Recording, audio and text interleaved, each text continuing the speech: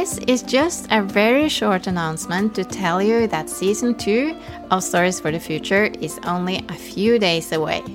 I have called this season Connecting Changes, and the biggest change for me, and for you as well, is that this season will be done in English. The main reason for that is actually in the title of the season, Connecting Changes.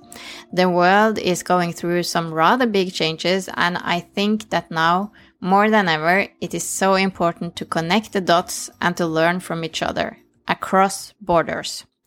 In Norway, we are about 5,385,000 people. There are a few more people in the world who understand us, but still a very small percentage of the world's population. When I launched Stories for the Future in August 2020, I recorded interviews only in Norwegian.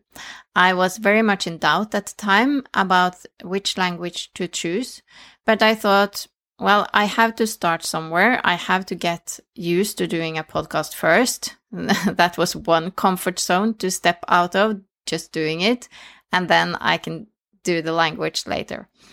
But during the fall, it became gradually more clear to me how important it is for me to reach wider.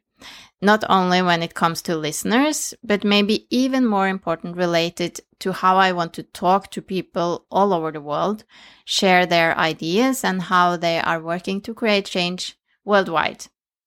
I think this last year really has shown us how connected we all are, and how borders in many ways does not count at all. In the spreading of a disease, but also in creating great collaborations and a global effort to solve huge challenges. So I figured I need to step out of my Norwegian comfort zone and start inviting all the amazing people I have gotten to know worldwide during the last few years.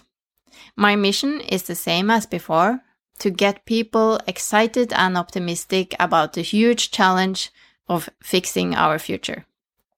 At the same time, I'm exploring how we can all create good lives and have an exciting job while still taking care of our planet.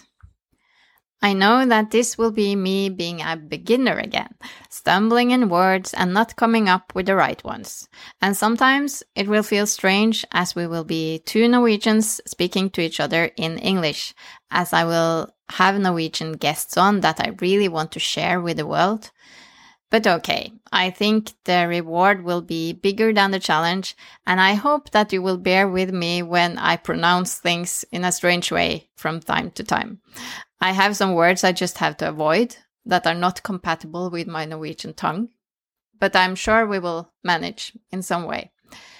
As I said, the first episode is right around the corner, and if you haven't done it already, I suggest that you subscribe to the podcast so that you don't miss anything. Talk to you soon!